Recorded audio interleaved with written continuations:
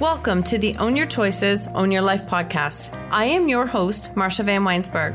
I'm a business coach, speaker, and author of the best-selling book, When She Stopped Asking Why. On this podcast, we will use the tips, tools, and strategies used by myself and our speakers to break through and overcome the challenges in our lives. When we take radical responsibility of our choices, create boundaries, grow our courage, and practice self-care and letting go of what isn't ours to control, we can completely change our stories. When we take full ownership of our stories, we take back our personal power, and this allows us to impact, serve, and support others by showing them that they are not alone and helping them find freedom from their stories. When you own your choices, you truly own your life. Let's dive in.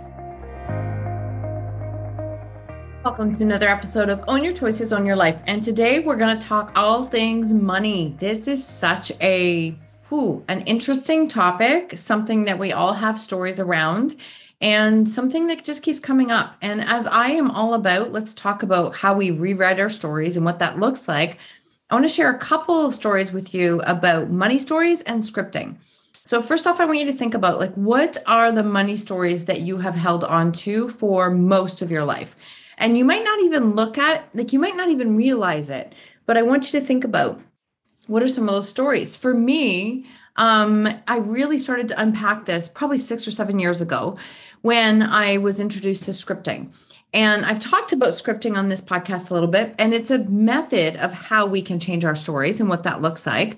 But what this comes down to is we can't change anything without awareness. We have to be aware of what our story is and what that looks like before we can rewrite it. So if you think about your money story, what is that? Are you in the mindset that it's abundance, it's always available, that, you have to work hard in order to have money, that there's never enough, that there's fear around money, that we're in a lack mode, the comparison, what other ones? Money doesn't grow on trees, that's selfish to think of money this way.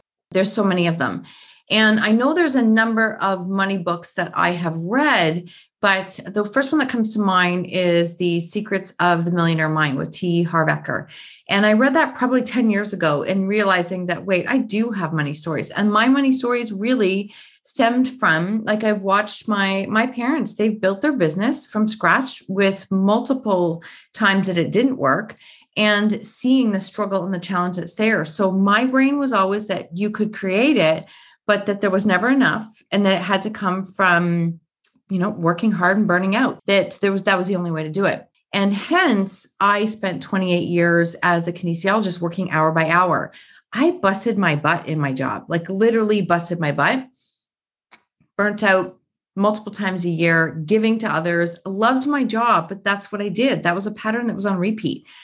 And as I did that, I worked so hard to make what would be considered incredibly low income. And it's just the way it was. It's the way that it was. And I didn't really see any other way around it. So this was a pattern that I did, was always a struggle, always work hard, take on more clients, burn out, do the cycle over and over again. And it wasn't until really when the pandemic hit that I recognized that, okay, now I have to build a business another way. And now I actually do have more time for self-care, and I can actually earn more, and I can do something that I love. Wait, there is other ways to do things. I think when we're stuck in a pattern, we don't even recognize that there are other ways that we can do things in our life. There's lots of different possibilities. So that's the backstory. And at the time when I did the money story, I really had to look at, our life was in shambles at that point, to be completely honest. We were dealing with our boys. We were dealing with a job loss, moving houses, downsizing, and a lot of really scary incidentals that went with it. And so as I went through that, I had to rewrite that story. So this is where it started from. And this is something that I did 7 years ago, and I revisit it regularly. But why I want to talk to you about this today is because last week I ran a scripting workshop, a 2-hour scripting workshop with 20 women. And when I did the workshop, it was an eye-opener for me. There's no judgment. This is an eye-opener. An eye-opener for me, how many people are holding on to money stories. And here's the thing. You can set goals for 2022. You can set big goals. You can do all kinds of things. But if you don't unpack the stories that you have now, you don't have a foundation. So you're going to set this goal and then you're going to not achieve it. You actually might even self-sabotage yourself to prove that you are not capable of having it. And then all of a sudden it's like back to square one again. And I actually want to help you to break that pattern. So as I watched this group of women who showed up incredibly vulnerably in this space, it was beautiful. And sharing how, I can't celebrate that one win, that one client, because I really wanted 3. Or I can't celebrate my program because I only have 5 people and I was really hoping for 10. Or I can't celebrate the one-on-one client because I was really, really hoping for like 5 by this time. And when we do that, when we set the goal of 5 or 10 or whatever we do, then if we make that the only thing that we can celebrate, then we're never going to celebrate the ones, the twos. And the thing is if we can't celebrate the 1 or 2, we can't hold success of 5 or 10 or whatever that is. And it really became apparent because when it comes to scripting, the first thing we have to do is actually break down what our success has been, what our wins have been. And if we can't look at the things that are in front of us, we're never going to achieve the bigger things because we're never going to see it. We're never going to appreciate it. We're never going to have gratitude for it. So I really wanted to share this with you because it made me stop in my tracks and go, wait a minute. These are women who are actually they're already committed to doing the work. They're already paying to be in containers. They have coaches. They're showing up. Some of them have had success. Some of them are already building businesses and they didn't see it. So what is the average person going through who hasn't even committed to doing work in containers with coaches and mentors or whatever? Where are they at? And that is it just stopped me in my tracks to go, okay, we've got to address this. So unpacking and rewriting a money story is crucial if you are building a business. I don't care what kind of business it is. And it is also important for your relationships, for how you show up, what you're doing. The money story is critical. So what do we do? How do we do this? We have to have awareness and unpack the money story that we have. We've got to look at it and recognize, wait a minute, this is a story I've had on repeat. And is it true?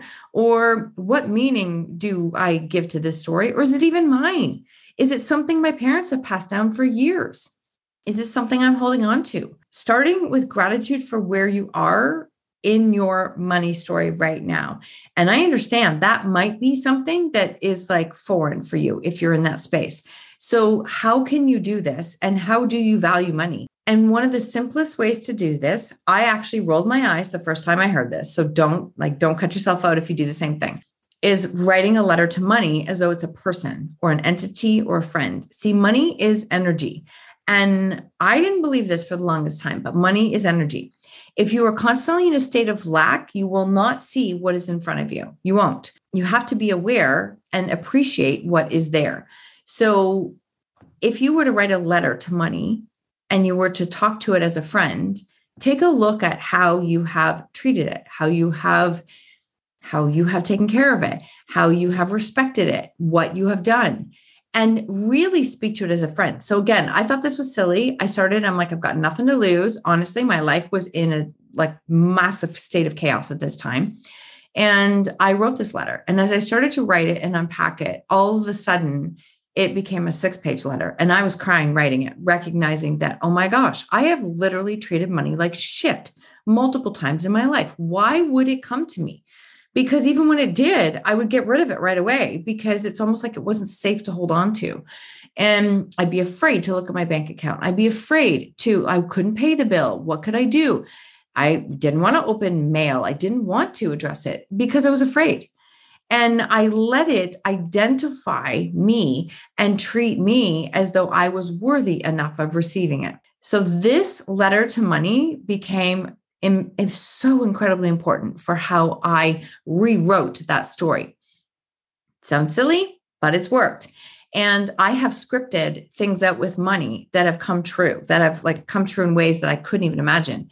And a lot of this also has to do with subconscious reprogramming, and that is hypnosis, that is subliminals, that is really scripting out what I see this is going to look like, and then doing the reprogramming with my own brain so that I can actually believe that it's real.